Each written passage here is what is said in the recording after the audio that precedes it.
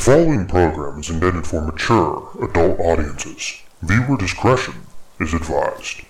You have been warned.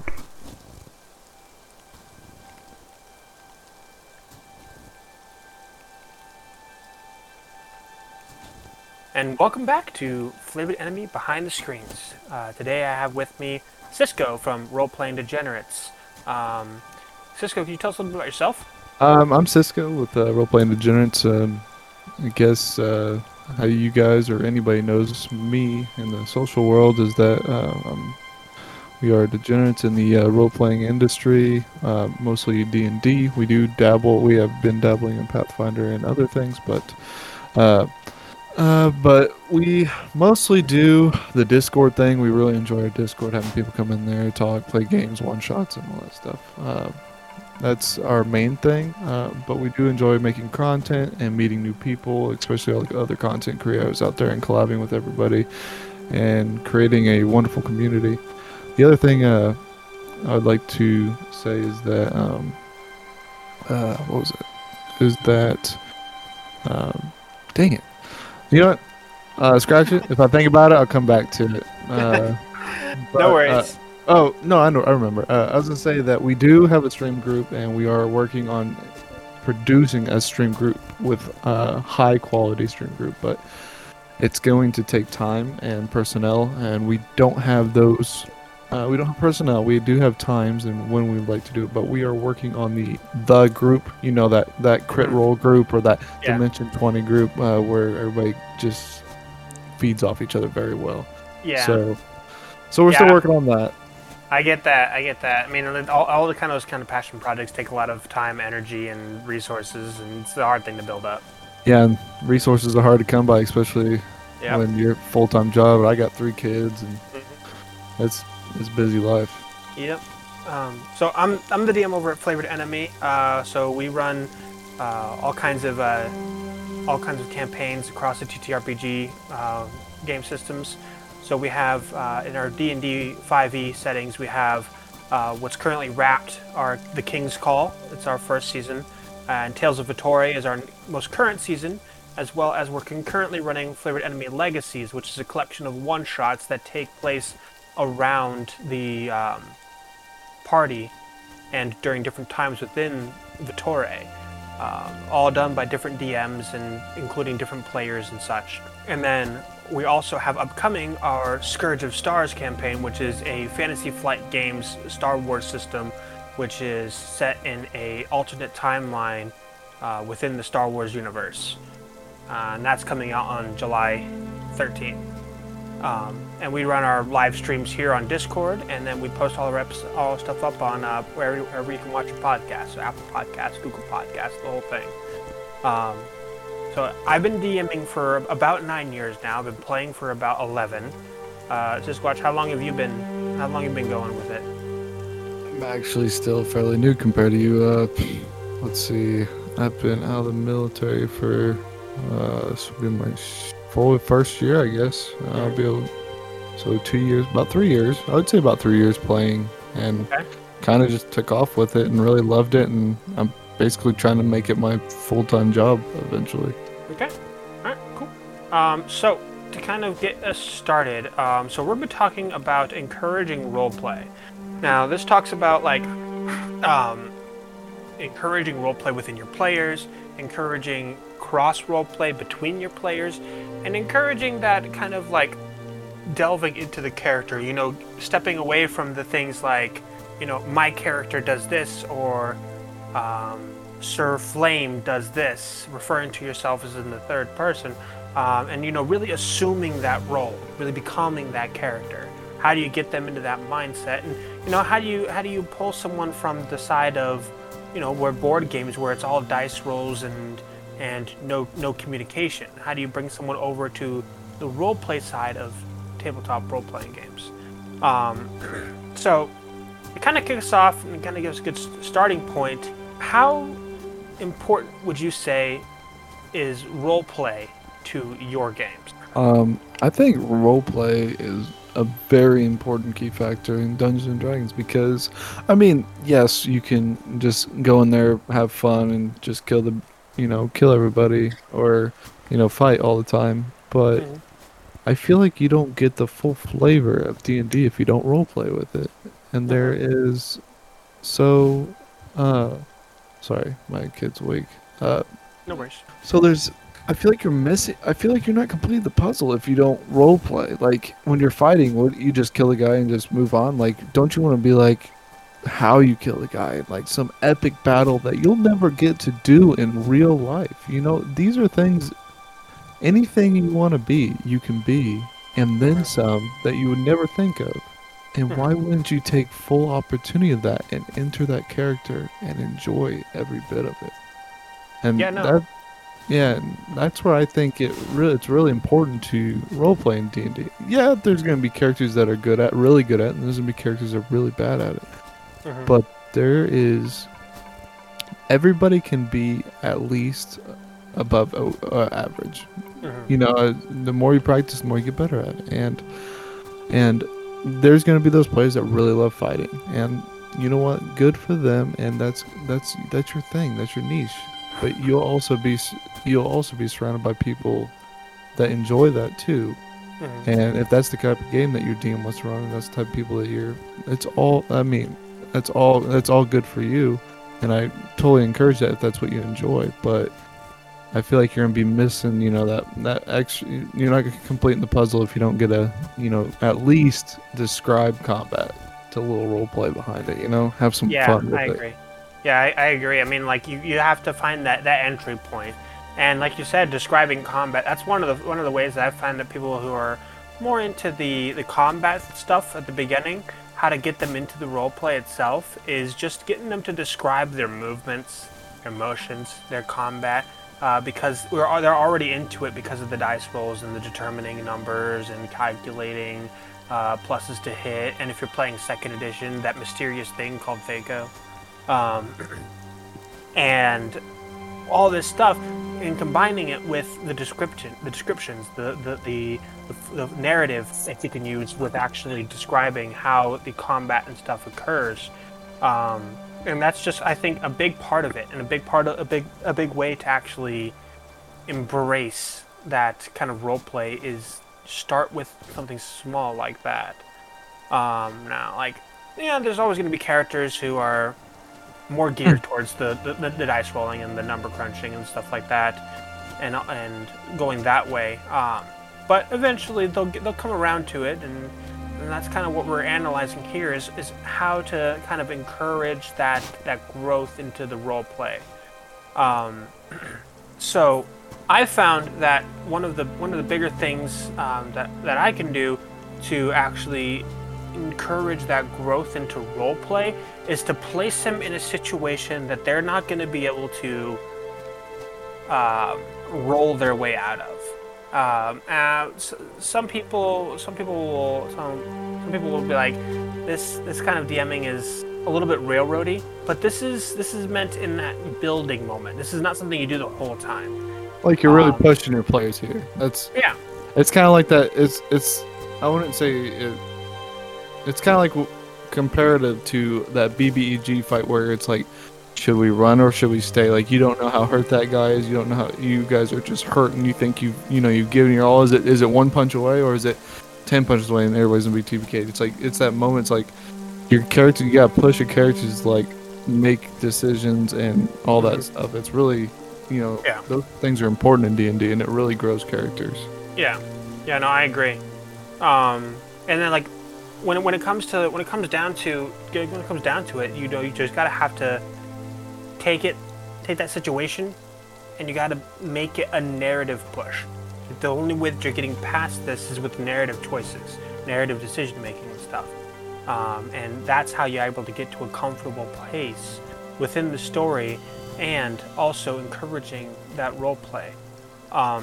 So, kind of bringing over to the next spot, when it comes to actually like bringing the narrative to the players, how do you go about presenting a role play situation to your players in a way that they then role play back? Like how do you present that information? So the way you can kind of present it is like, it's like really if you can do statements and like do things where you're like where you finish the sentence in that player's name, so you're specifically like it sounds terrible, but you're calling them out to respond and really make them think on how to respond. And this will get the characters used to responding. And if you do that with each individual character, eventually, whenever you're talking, they'll just start asking questions in the middle of speech or anything like that. And you're like, okay, this is what I'm looking for. Yeah, there's people right here, and they actually enjoy what we're doing now and talking, and everything's going smooth finally. And that takes probably at least 10 sessions with very new players. But once you break that threshold, though, it's beautiful. Yeah, I agree. And like one of the key things to do there is that especially with players that you're friends with before D&D, like players that for those of you who are not in like the D&D podcast or like that kind of scene, the players that are your friends, the ones that you know and socialize with on a normal schedule, those names, nicknames, and things that you refer to them as outside of D&D drop the minute you hit that table. Because the minute that you hit that table, you're not those people anymore. You're the characters within the game. And as such, once you start referring to them there in that manner, it's going to encourage them to respond as the character instead of as a player controlling a character. If that makes sense. Yeah, that makes total sense. So, kind of bring it back a little bit. Let's say you're hit with a situation, right? You got like, let's say 3 new players at your table, and you're DMing, and you got three players, and when you're DMing them, and you're kind of getting them to open up, is there any kind of particular situation, scenario, adventure, plot hook, or something like that you like to use, or a kind of like system that you like to use to kind of like get them used to the concept of role playing? See, I haven't DM'd too much, but the concept, like, to just really get them role playing is to find common grounds between the the characters, and then bring that upon everybody, and hopefully that it just collides really well, and it just starts a conversation between the group, and to get them really talking with each other, and really getting a character, and even if you show like hints of like early backstory intertwine, you're like, everybody's like, oh shit, you know that guy too? And I was like, yeah, I know that guy. Well, okay, what's going on here? It could be completely different. It could just be a guy that knows everybody, but it could, but it's a really good way to bring everybody together, and you can really get people to really talk about things and be really worried about something when it could be nothing. But yeah, no, I agree. And then, like, when it comes time to that kind of situation, presenting the information, I think is that big key when it comes time to, like, actually encouraging the RP. It's that instance of, for example, say that you have 2 players that are, their characters are approaching this bridge, and you have a troll guarding it. You wouldn't start this off with, the troll walks up to you and waves his arms around saying, "You're not allowed to cross the bridge." You would say, "See the troll." The troll takes a step forward. "Don't. You ain't crossing my bridge." Instances like that, where it's that obvious barrier between the DM's narrative and the actual session itself, and the in-game things that are happening. The obvious break between the two concepts, where it's like, okay, now we're in character. Yes. And that helps character, like when you use a voice and like really get into it, that helps them get into their character. And I agree. It's hard to expect RP from a party when you as a DM, if you're not willing to like delve into the zany parts of DMing as well. That doesn't mean to get crazy with the voices or anything like that. It doesn't mean you have to do any of that. It just means like delving deep into the RP. So you have to make sure that you're obeying these kind of things that we're talking about too, where you don't break character and says the ogre walks over to you and says, you know. Right. And you can do this very simply, and everybody can do this. Like I haven't met anybody that can't do this. You can make your voice softer and talk very subtle, or if it's like a big bad evil guy, and you can just really deepen down that voice and really really dig deep right here and and really just change your voice up. It's not it. You only have to use 3 tones if you want your normal voice, a little bit softer, higher voice, and then a little bit deeper voice. And ju- if that's all the 3 that you do, and you just use facial expressions on top of that, Mm-hmm. it sets the mood, and that's what really Yeah. matters. Setting the mood Yeah. is everything. Yeah, no, I definitely agree. I definitely agree that actual transition to set the mood and present the scene is a big key part of encouraging that role play. So to kind of get into the questions that we've gotten from our audience, so from our first question from one of my players, Drian, wants to know, how do you get your more reserved players into the RP? So like those kind of players that are very hesitant about the role playing sides of D&D. Like, how do you kind of foster that connection with the role playing side? So there's 2 ways of doing this, and we can go back previously where you can, besides the strongest charismatic character or person in real life, being the one that talks all the time, you can specifically point those shy people out in like questions and stuff like that. You can look at them directly and give like subtle hints to them that they should, like, that you want them to answer. Or you can politely ask your charismatic, wonderful player to be like, hey, do you mind trying to encourage this player to roleplay, by having them talk to him more in character and all that stuff, and it really helps bring them out. Yeah, I think that's 2 best ways, to be honest. I remember one of the ways that I had a player who was very new to D&D and was a very big time video gamer. So like referred things in like senses like Skyrim, The Witcher, those kinds of things where it's just like a video game but in your head instead, right? But kind of the thing that I used, this particular instance that I used to encourage roleplay from him, it worked wonders. Now, this might not work for everybody, but this particular example, I think, really helped a lot in this particular situation. I got to a point where the party, at this point, was obviously protecting somebody from one of the lower tier villains who was trying to figure out the location where this villain was hiding. And I had the villain come in and defeat, by knocking unconscious, the rest of the party while they're in a tavern, and corner the shy player and start questioning him for information, thinking, because the shy player is the one who was the least talkative, so he felt like he could break him the easiest. So he went in there and started questioning him, pestering him. And it was this one-on-one interaction with the rest of the party removed, no one able to answer for him, where I was able to actually break through that barrier of comfortability with role-playing and present a situation where you're either role-playing or this guy's going to start attacking you. And he's already taken out the rest of your party, so it would be a solo thing.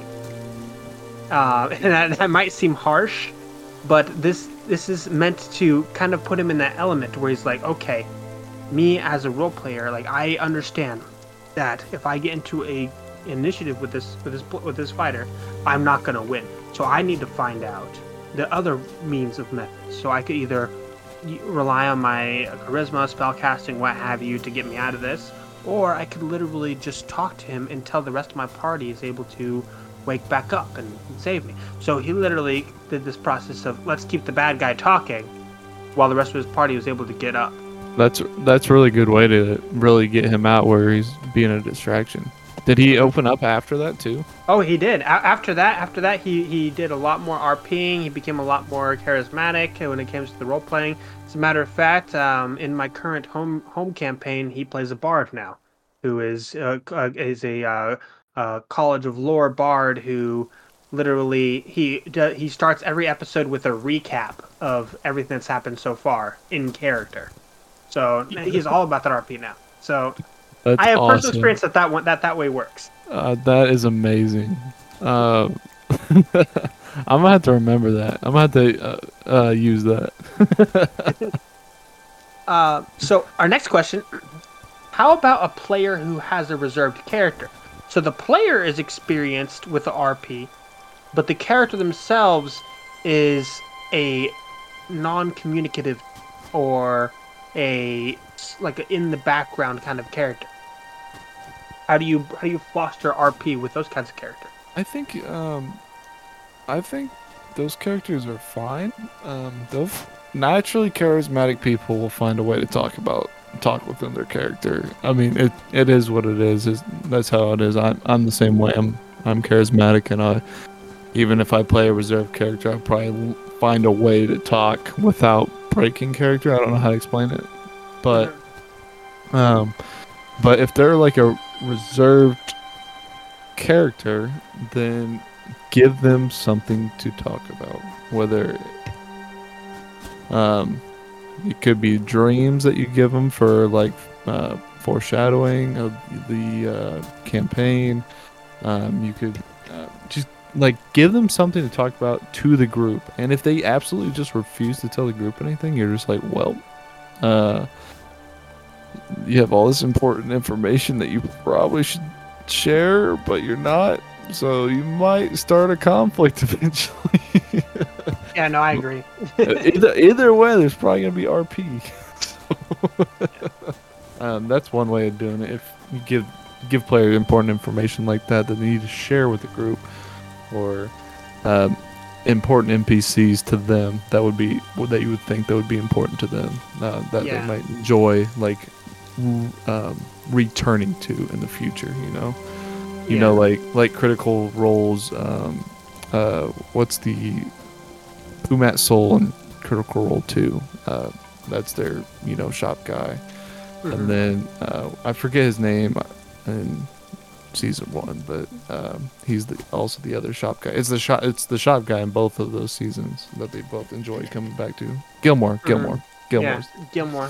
Just to give those NPCs that are quiet, those players that NPC that they would enjoy talking to. Yeah, no, I agree. One of the things that I've had to do recently is instances where sometimes I will have RP sessions where I'm RPing with the quiet person, giving exponential information or plot specific information that only their character has, right? And then once everyone else is back, they have to provide this information for the rest of the party. But they have to provide this information within character, and I will not be doing any summarizing or correcting of their descriptions. So based on their note-taking and their role-play, describing it presents this interesting situation where it's like, you either role-play this thoroughly, where you're providing information in sync with what your character knows, or you're kind of just bullshitting your way through it. It's kind of a harsh thing, but it provides this modicum of necessity when it comes to roleplay. And as a tabletop role-playing game, it is. I always like to reference that it is a role, ROLE, playing game, not an ROLL playing game. It's an integral part of the actual tabletop role-playing game. After all, you can't play Monopoly without money.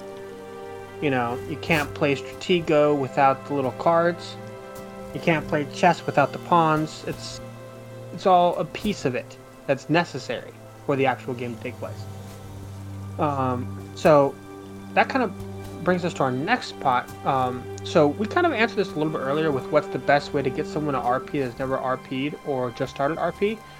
But to kind of like put a slight twist on this question, what is in your point of view a way to get someone to like RP? How do you describe what RP is to someone that has never RP'd before?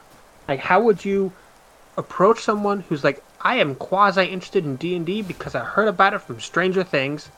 Explain it to me. What is D&D? What is role playing? I would tell them, have you ever seen or have you ever heard of the books or read a book that's Choose Your Own Adventure? Mm-hmm. That's D&D. And then if I would tell them, look at the room around you. And I said, what do you see? And then they start explaining things. I was like, that's all you have to do with your imagination is explain what you see on the table in front of you in your head that your imagination is putting out there. And you might not see things at times, but you just sit there and be quiet. But the more you imagine things and think about what you would want to say, that's when you'll start getting better. And like how to explain it to somebody is like, I think we had this question over at our podcast where he was like, Steve said very well that it's hard to explain to somebody when you have 2 failed death saving throws and 2 passes, and the last roll comes, and you're like you can't explain that feeling, you know.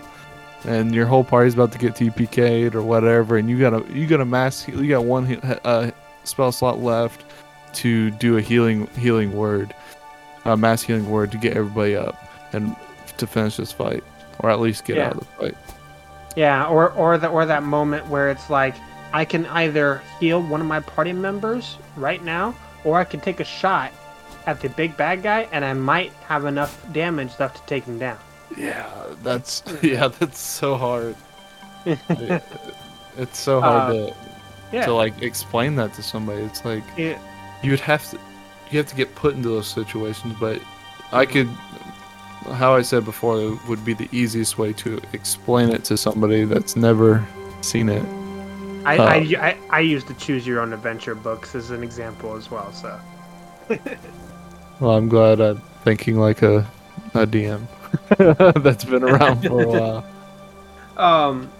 So one of the questions that I have as well, when it comes time to like specifically the classic tavern setting where everyone's drinking, having fun, and laughing around, you are going to have players as a DM. This is to all you DMs out there listening. You will have players as a DM who will take that as like, oh, we're stopping playing for a little bit. I'm going to go and get snacks and a drink, go use the bathroom, and come back when the fighting starts. That is not a break in the game, guys.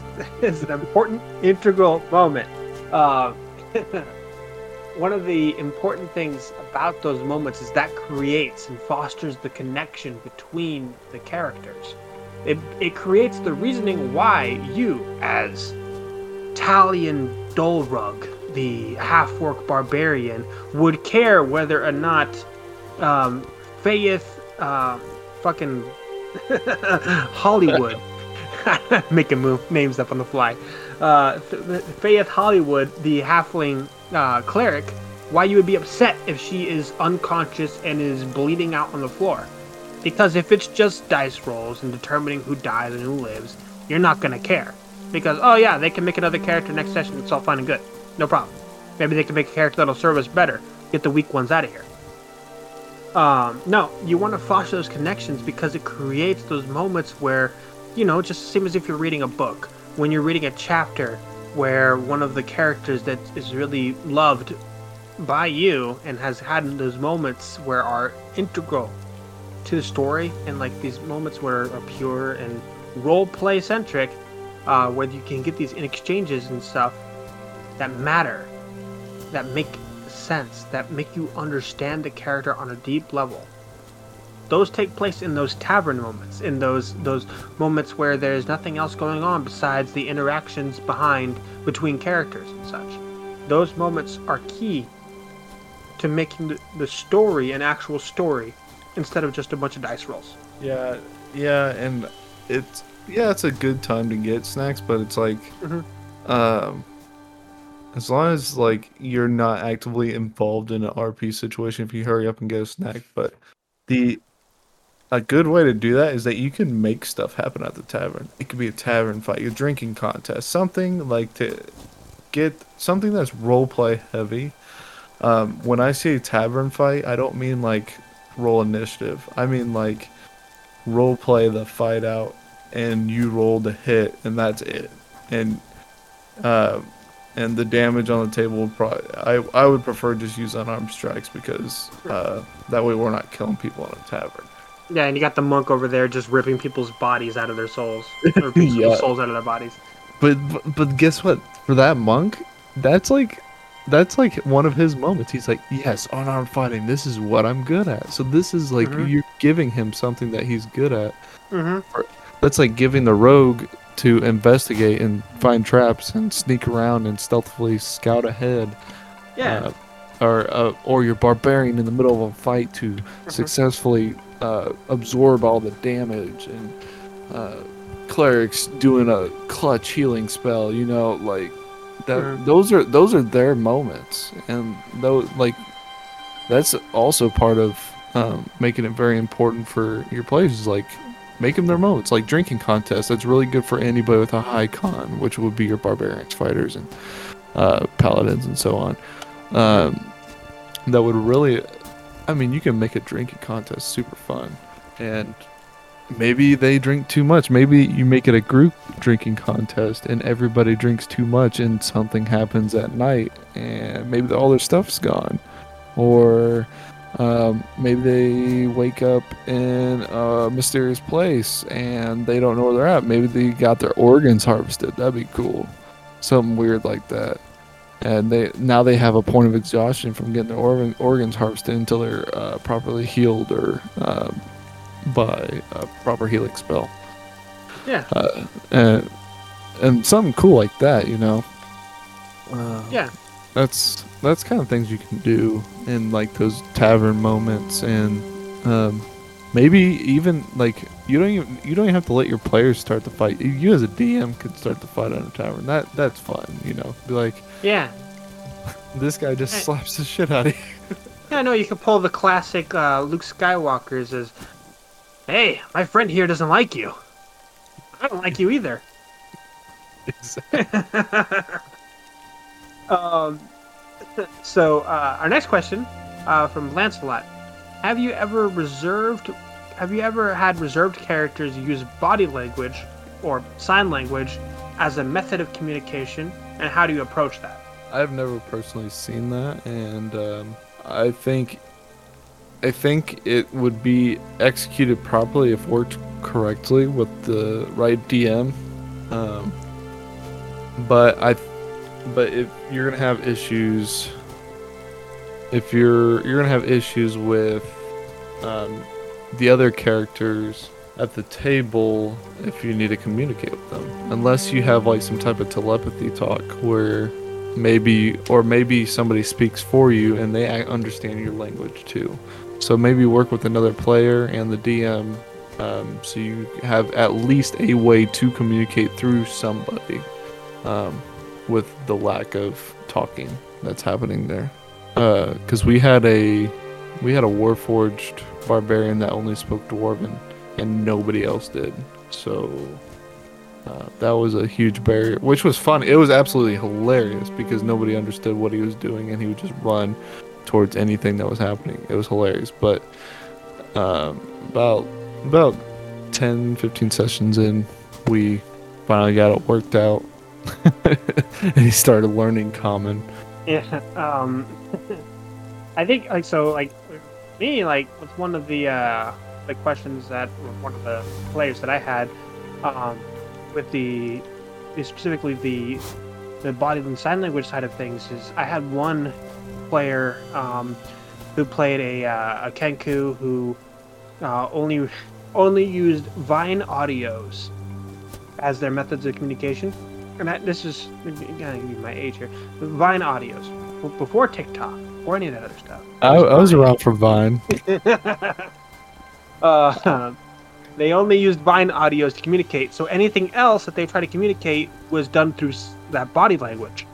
And in all honesty, I've had the players that, if they're choosing to embrace those kinds of characters, it's because they want the RP challenge, which means that there's someone that typically RPs heavy on the normal, and now they want to put a little blockade, if you will, to try to overcome that with the challenge. If you've had if you have a instance where someone's let's say you have a player who is hard of hearing or mute or anything like that, um, then it comes time to like actually get down to the nitty gritty when it comes to things. If you have a player who is let's say mute, then I would recommend, if you're an in-person game, then you actually can, have them keep a physical journal that they can pass around and write in character, or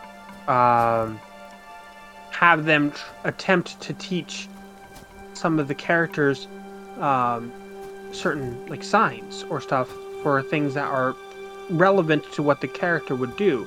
There's, like, for example, they're playing a ranger that is mute. Maybe for example you teach them the symbol for stop, or look over there, or anything like that, where they can actually both impart some knowledge when it comes to sign language, and it creates an RP-centric moment where you can have a moment where they're sitting around a campfire after one long day of travel, and you have the ranger at this instance trying to teach the let's say a wizard different signs, because it's going to be important for the actual adventure ahead. That's really good to, like, it's like, I understand, like, I agree with you that the people that do those type of things are normally really good RPers, and they are looking to challenge themselves and really stretch on being creative. And I see here that Lancelot was talking about how he had a deaf NPC, and one of my players do sign language. So I started with this usual intro, but when my player spoke, the shopkeep looks at you and begins doing gestures with his hands saying, "I'm deaf." And the whole encounter was just me saying stuff. And that's really cool. I like that. I had it as a common is sign language. Yeah, that's a really cool way to do deaf, or something like that. Just, it's more of a flavor thing than like a handicap for in that instance, which is really, and I'm all about flavor. So any player that comes to me with flavor, or I like to have a lot of flavor on my characters, so I try to bring that to the DM at the table, so they always have something to work off of on my character. I always have good backstories for the most part. I've had one that's a good backstory. It's just a younger, I'm playing a young Furbolg that just hadn't explored a lot. He just left home, and this is how he started his adventuring. So, like, give your DMs ways of how to help you communicate, and maybe you guys can really set up some great moments, and really enjoy that kind of stuff at the table. All you have to do is really work with your DM, and all these things can work very well. There'll be some things that your DM won't be comfortable with, but if your DM's not comfortable with it, maybe you guys can hash it out and figure out something you guys can do. Yeah, I mean, specifically just, speaking with your DM and making sure that you're actually, like, talking and like communicating with your DM about what it is that you're wanting to do, what it is you're not wanting to do, and stuff like that is the key to starting it off at all. Right. So our next question from Lancelot: have you ever had to cut a player who refused to RP or interrupted/sidelined other players? I've never had to. I guess I haven't DM'd too much. But I would be the ones that would be sidelining other players, like being very intrusive, or because there's I just won't let other people, I guess, RP, play their character. I would probably have to have a conversation with them, and I probably would have more than one conversation um, to allow for some progression from that person to see if they would, stop.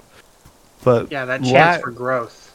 yeah, and lack of RP, I I love RP, but I don't think I'd ever kick somebody off the table for it because, like, maybe they just enjoy one of those people that enjoy just watching and just Yeah. enjoy being quiet and soaking it all in. And I feel like as even the quiet ones stand around or sit around and listen, they'll eventually get to the point where they um, uh, want to RP and play with the rest of the group. Otherwise, they might feel left out. And Yeah. if you do have a character that is quiet, and make sure they don't feel left out, and maybe like, and if they do feel left out, bring it up to the other players and maybe see if they'll try to include them better. Because some people they don't dive in head first, so you have to ease them into it and make them feel welcomed. Because we're all nerds here, and I'm sure one way or another somebody has picked on you because of it. Yeah, I think that it comes down to that instance of, the same as you. I've never had to boot someone from my table for lack of role play. I will say that I've had to boot several people for combative role playing. Those people who will attack the other party members in the middle of a conversation because it's what their character would do, or those people who specifically make antagonistic characters. When it comes time to that, or characters who are going to betray the party. Well, those can be interesting RP things to do for once in a while. There is a limit there where it's like doing anything overboard of that it's counterproductive to the roleplay side because people get thrown off by the whole idea. And now I don't want to get invested in all these characters around me because this person over here and their character is taking away the fun from the table by making it all just a bullying type deal. So I've had to boot people for that, and that's kind of pulls into that intrusive RPing where it's like, give an example here. Let's say that a player who's playing a rogue has their character picking a lock, and their lock picks break on a nat 1 trying to unlock the door. And you have a dwarf walk up and strength check to kick in the door and look over and say, I guess my foot's better than your lockpick. That's fine. That's an RP moment. That is a place where it is that antagonistic type vibe, but it is not an instance where there is a modicum of combativeness between the players because of their characters. What I'm talking about is instances where it's like, my character is going to as soon as the dragon's been defeated, I'd like for my character to stab everyone in the back and take the treasure and dip out. Those kind of players I do not allow at my table because it takes away from the roleplay. I do not mind the antagonistic stuff when it's done, like the first example where it's like that, light teasing and that rivalry type thing. That's fine. But when it gets into the bullying side, it just doesn't become. It loses the fun for the players. Yeah, I totally agree with you. Like, I've heard of instances where people do stuff like that, and if you're comfortable with your group and maybe like a group full of friends, you might be able to get away with something like that. And it might be funny, anything like that. But that's kind of like, you have to know your crowd and who you're playing with. So be cautious when you do things like that. And if you want to play that type of character, you should probably make sure it's okay with your DM for one, and for the rest of the group, because some people don't want to tolerate those type of characters. I have I mean, I have evil characters in my that I've created that I really want to play, but all my evil characters have either an equal will either have an the same motive as the good people, or they will have a redemption arc in their backstory that I have built in for the DM to work around and give it a nice character story, character arc, and maybe get the good players to learn and help with the redemption of the player besides doing it by themselves. Yeah, yeah, and that kind of brings us into our last question of with for Lancelot is how do you deal with quote that's what my character would do end quote. So those kind of characters who the example that Lancelot gives here is that a new player joins in, and for 2 sessions, one player keeps shutting that player out, even when others try to get that new player involved, because quote that's what my character would do end quote. How do you deal with those kind of instances and those kind of players who are interrupting RP centric moments with instances like that? Those type of players would be talked to. That goes back to I talked to him a couple times, and then if it is if it's bad enough, I would personally ask them to leave. It's not acceptable to it's a team game, and you're supposed to work together. And if you're not being a team player, then get out. Like I just said earlier, I have evil characters built to be a team player, even with good characters. I was like, you can do those things, but the excuse that's what my character would do, that's just unacceptable to be a bully or a total jackass. It's fun when you're doing like complete degenerate shit, and you're like, that's what my character would do, and it's a funny moment, or you're trying to, or it's like one of those moments where something's being explained at the table, but your character's not there, and you have no idea. You're like, I don't technically know that I'm there or what's happening. So this is what my character would do. So, and because metagaming is not fun. There's a reason that it's the DM sets up these things, and don't metagame and take that away from them. And, Yes. if he wants the party split, or it just happens that way, then you better learn and find out a way to get that player back to the group, or you better run from that encounter or something to fix it. Yeah. So it's part of the game, so don't do that. Yeah. No, I mean, I agree. I mean, like, so to give you an example, like with mine, like I think I have a pretty good instance of explaining how I handled this the right way. And now I hesitate to say the right way, because there's a lot of different ways you can handle it, but like so many people handle it in a way that is very counterproductive to role playing that it makes you want to say that this is the right way. So I'm gonna just throw this out there as an example of a way that worked for me. I had a player who, for the King's Call, who voiced that their character was starting to disconnect from the other characters and wanted to have that betrayal moment, right? Wanted to get the whole stab the party members in the back kind of moment. So I communicated with the other players and said, we're thinking about doing this, we're thinking about going this route, and I want to turn this into a narrative moment where it's going to be actually a key plot point and such, where things happen. So what we did is, for the King's Call, we had the character Revoria, who, being sort of power hungry and disconnected from the party, grasped a magic item that was knowingly evil for power, and upon doing so became possessed and fought the party, right?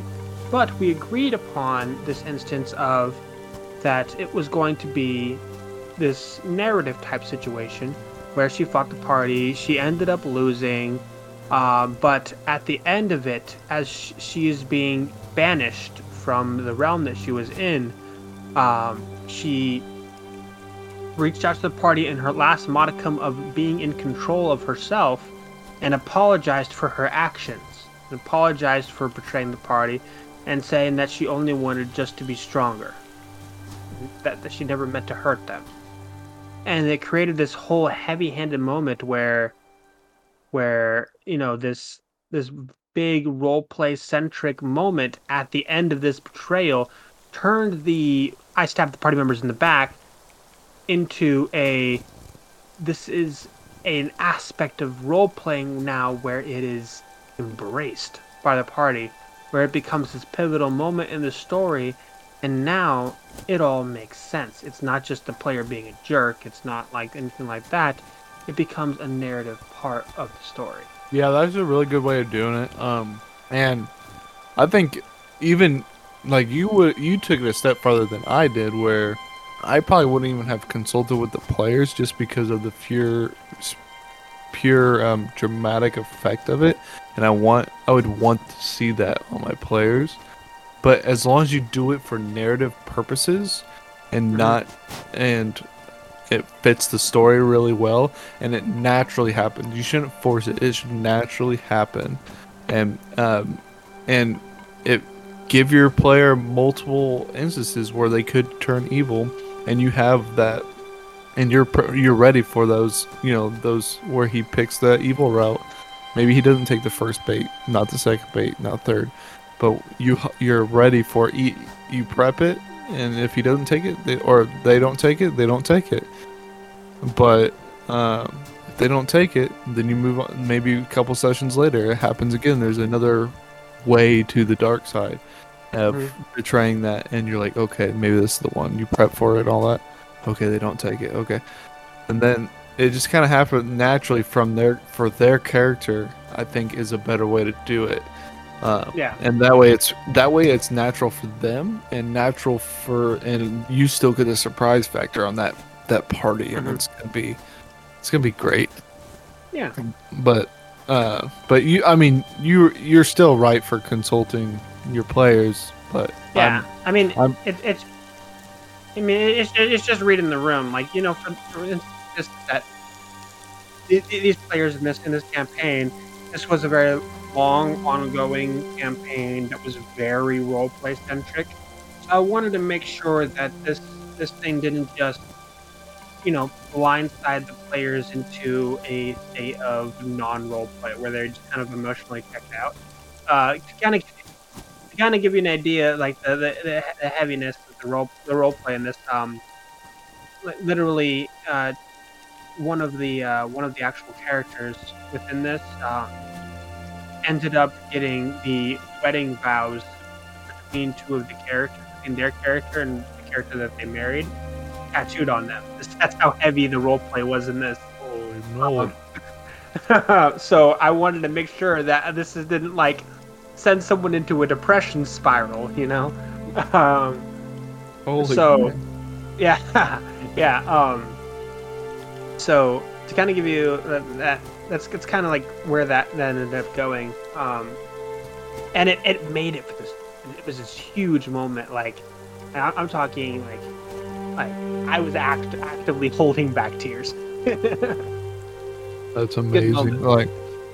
I think with that type of group, you could actively tell them ahead of time. But for characters or people that aren't roleplay heavy, you shouldn't tell them, because their expression on their face will make you feel so good for that. You know what I'm saying? Because it might actually that'd be another way to bring out RP in a player, is giving them that wow factor. It would be, that would be really good for a player that doesn't RP very heavy. Yes, I agree.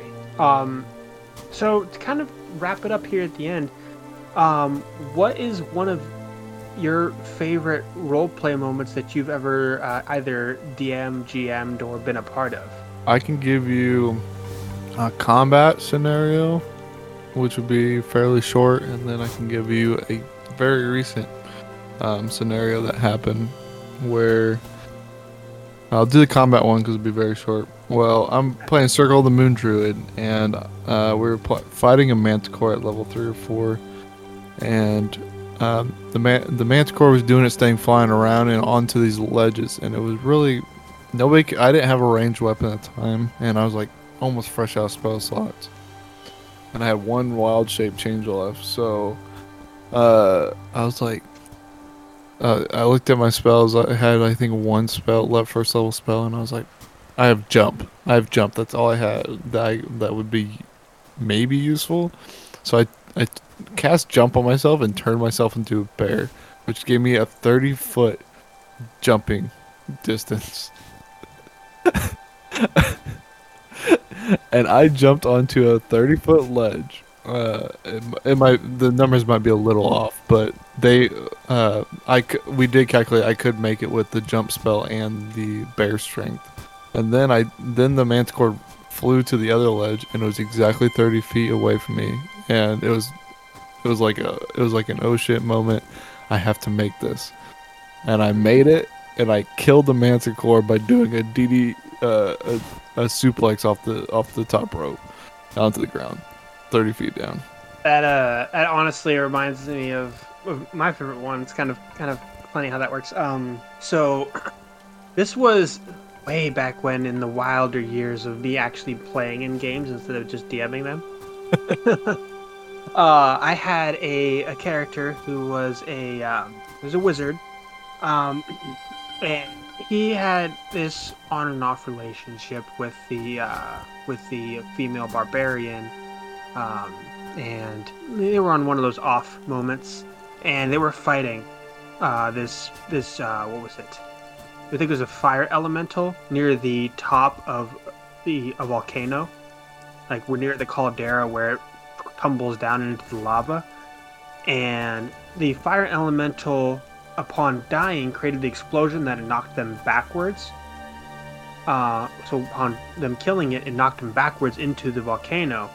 And he used his last remaining spell slot to true polymorph himself into a stone golem and hug her and lay his back into the lava when he crashed, and then flay his arms out as he started melting, so that way she could jump off of him onto the actual edge of the caldera and climb out, as he kind of just sank into the lava.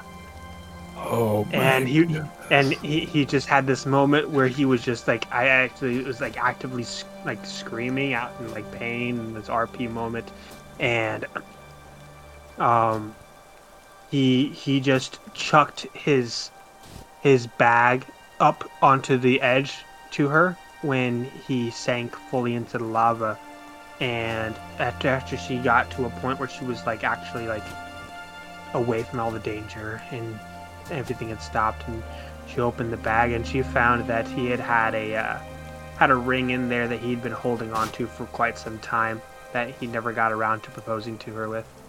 It was just this huge moment, and like I remember it so vividly because it was just this huge moment of like he just grabbed her, hugged her, and like plummeted into the lava with the stone golem form. And as you know, with the stone golem, you aren't fire resistant, but you're able to float for long enough that she was able to get off of him. And there was no way that she was going to be able to fish him out of there. That's awesome. That is a great moment. For those of you at the home, like, why not just freaking polymorph into a flying creature? Well, because I wanted it to be a sweet and tender moment, okay? That's a good character death. Like, that's... anybody that's listening, don't ruin that. That's a great character death. I would always want that for any player. A great character death. In those quick fleeting moments like that, he in all honesty, he was thinking about keeping her safe. Wasn't thinking about saving himself. That's the big thing. Yeah. So yeah, I mean that kind of capstones it on the encouraging roleplay sides of things. So what is Roleplaying Degenerates getting up to over on your guys' side of Discord? There is a couple things. We are trying to set up a charity event, but we are having some issues. I'm not going to give too many details on it because I don't want to say anything till finalized, but we are working with military and veteran gamers to hopefully do an amazing charity event Veterans Day weekend in November. That's our big event. our closest event is we are going to Fan Expo in Chicago next week. We will be there Friday, Saturday, and possibly Sunday morning. And to hopefully meet a lot of. I know I'm meeting. If you guys know Mr. Dandy DM, I'm gonna meet the lovely Mr. Dandy DM. He's actually coming. He's actually coming to the back to the hotel room to play a one shot with us. That's awesome. And I couldn't ask for anything greater because he's literally one of my top 3 content creators. He's just an amazing person, and he's an amazing individual. And so, what days will you be there? So I want to make sure that for like date specific wise, that way if anyone listening wants to see you there. July 8th, I think, which is Friday. We'll be there Friday morning, all day. Saturday all day at Fan Expo. Sunday we'll be up in the air if we'll be in there in the morning.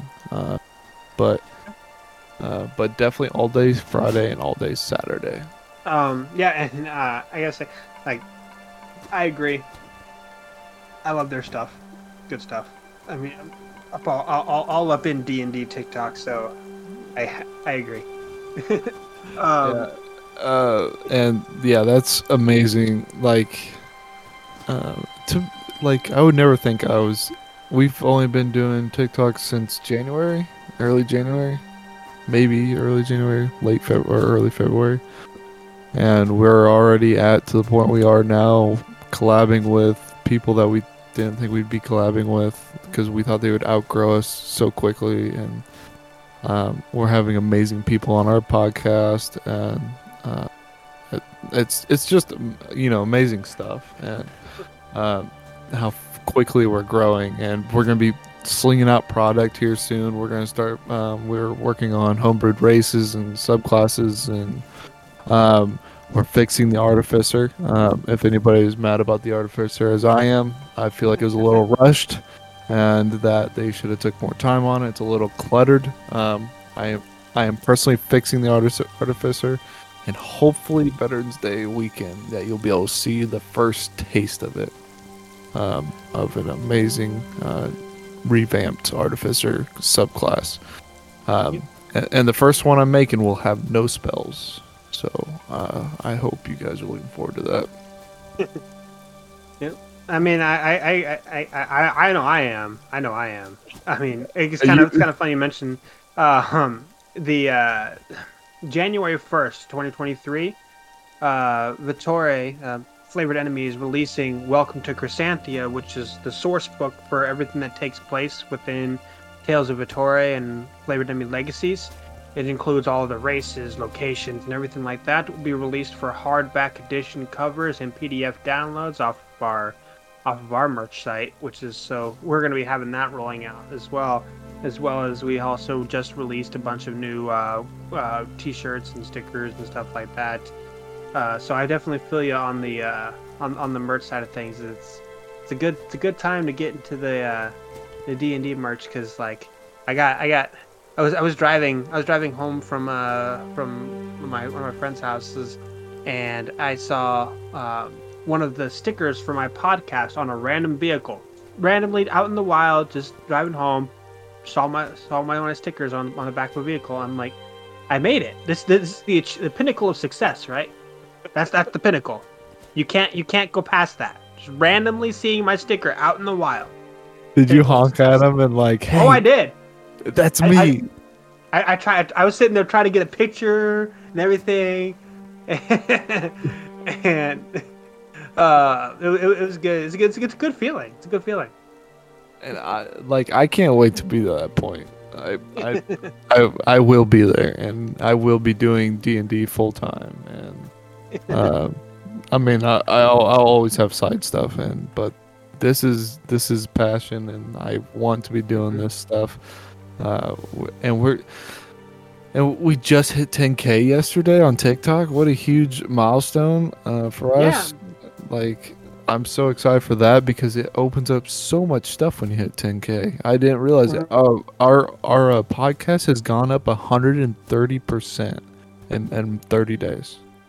Yeah, I mean, yeah, you I mean, we're definitely lagging behind you guys on the TikTok side. We're at like I think 2,500 on TikTok, but our podcast is sitting really well. We actually got a nice little accolade of being the #1 podcast in the country of Azerbaijan for 4 weeks in a row now. Oh no, man, that's amazing. Yeah, We're yeah. gonna have. I haven't added you to my list of podcasts to listen to yet, so this is what's happening right now as we speak. I'm adding it, and I'm going to uh, send it to the Discord. It should All just right. be. It's just flavored enemies, right? Yep, we have Flavored Enemy, The King's Call, which is our first season. It's a little bit rougher on the audio quality as we were trying to figure everything out. And that's its own encapsulated story. We have Flavored Enemy Tales of Vittore, which is the most recent one and is a lot better on the audio quality. And that is the current ongoing one. We have Flavored Enemy Legacies, which is our Patreon exclusive one shot. The first episode is available on Flavored Enemy Tales of Vittore podcast, and they're also available to listen to live on our Discord. But to be able to stream whenever you'd like, you have to be a Patreon subscriber. And then our upcoming one, which is July 13th, is Flavored Enemy Scourge of Stars, which is the Star Wars alternate universe one. So lots of different Flavored Enemy stuff coming up. Yeah, I just followed all of them, so I'll have a lot to do. For a while. Yep. Yeah. Yep. And I'm looking forward to working more with Roleplaying Degenerates too. Yeah, and please come over, and we'll have to set you up a time to come on our podcast if you don't mind. Yeah. We can, yeah, and maybe we can collab more about podcasts and stuff like that, so we can help each other out. And we also have that socials tab in our Discord. So if you want help growing, I know you got a good following here. If you want more people to see your stuff, man, just go ahead and just drop it there anytime. Yep. Sounds good. And thank you for coming on Behind the Screens. Hey, no problem. Thank you.